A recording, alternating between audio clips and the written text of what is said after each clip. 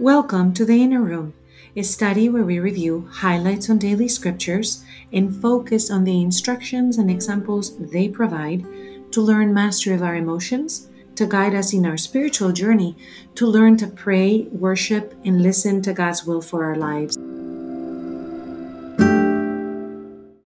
It's so easy to think that our times are the most difficult times, the worst times. Paul today, in his farewell address to the people that he knows he's leaving behind, he can understand that he's going to be killed. He says that wolves will come when he leaves. This is just a human condition. And there's this fight between light and darkness, between truth and lies, between life and death, that is part of the human condition. And we have Paul inviting us to elevate our existence by connecting to the heavenly realms, by looking at life from a divine perspective, so that we can then, equipped with the grace from God, walk on the earth with a renewed understanding of that human situation. We find that as Paul says goodbye to the community, he is in Miletus. The people that are there are weeping loudly and deeply distressed. It is not easy to say goodbye. We're in a season of completion. Schools are ending, and children are both excited that the school is coming to an end in the next few weeks, and also knowing that in some cases that means they're moving on to other schools, maybe from kindergarten to elementary school or middle school or beyond. These can be distressful times, but it's even more distressful when somebody is going far away. Today I have a friend who was telling me about her niece that is a missionary in Brazil with her 4 children. This is my friend Jane. And she was describing the conditions in the jungle. They've lived there for a number of years. They came for a little while and they just returned back. And they live in a place that is made with their hands, and everything they have there has to be made, because to arrive there is very difficult through very small little roads. And basically the whole house has to, the furniture that they have, the house that they have, has to be made by human hands.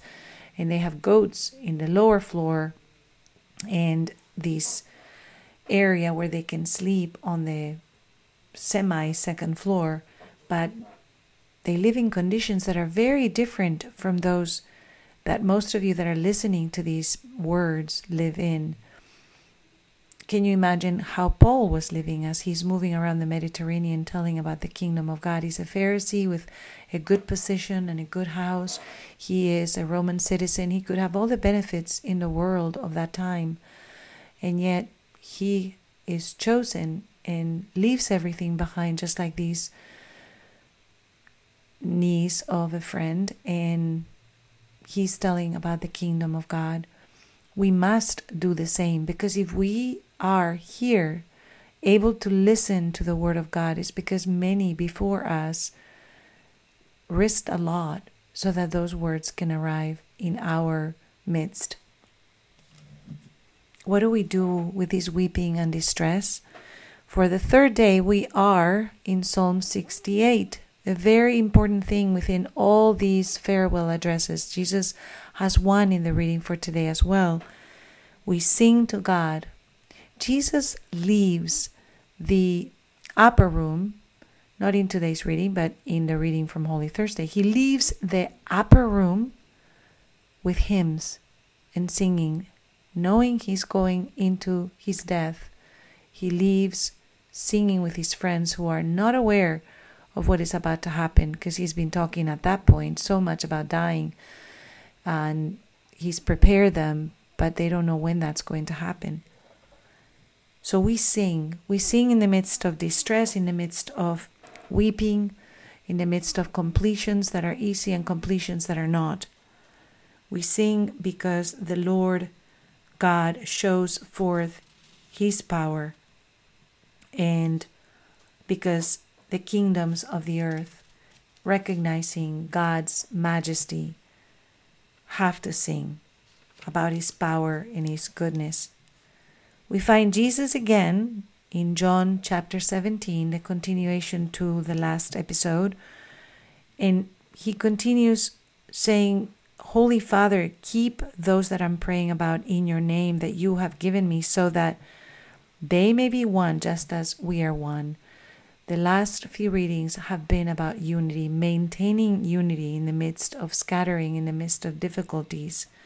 Jesus says, they do not belong to the world any more than I belong to the world. Consecrate them in the truth. Your word is truth. This is why we dwell in the Word of God, to align our emotions. Today, as we think about distress or weeping, about completions, about endings of things that we may have enjoyed, but they are coming to an end, and to do so with singing, we know that Jesus is sending us into the world, and He says, I consecrate myself for them, so that they also may be consecrated in truth. In order to be consecrated in truth, we must know the Word of God. And that is what we try to do here, to learn the Word of God, to learn what God is inviting us into by making us adopted sons and daughters of His family, and to understand what that behavior, that code of conduct, what that heart alignment is, to live in the world but not being of the world, to also know the benefits of our inheritance, to understand the power and authority that God gives to those that obey and remain within the righteousness of God. Not because we want to be powerful in that sense, because Jesus was humble, and sometimes when we think of power, we think of the temptations, right? And the devil saying, I will give you all the power in the world, and I will give you all of these kingdoms, right? That's not what we're looking for. We're looking for the power of God to be activated in us, and the power of God is His love, that we may be loving, that we may be kind, that we may be gentle, but the power also to take back the kingdom of darkness amongst us, that we know we can pray over those around us that are making choices that are dark, that we can pray in their midst, that we can pray over their things, their possessions, that we can pray for God's angels to come and dwell amongst us and assist us in our battle against the enemy. So let us go to the throne. Father Almighty, we are grateful that Paul and Jesus intercede for us in the readings for today, that they were so loving and so courageous that in the midst of their suffering, they were thinking of us. Thank you, Father, for sending us great saints and for sending us your Son, Jesus, that we may be covered from head to toe in His precious blood, that we may wear the breastplate of righteousness to be able to fend off all the fiery darts of the enemy, and that in any weeping or distress that may be now part of our lives, we may continue to sing songs like Jesus did, so that your majesty and your power may reign supreme in our lives, even as we walk through valleys of tears. And we ask this in the name of Jesus the Lord. Amen.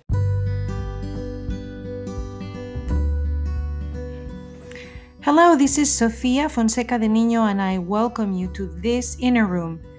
You can find us on Facebook, Twitter, and Instagram under the Inner Room, Emotions in the Bible, and we would love to hear your questions, your ideas, or your comments.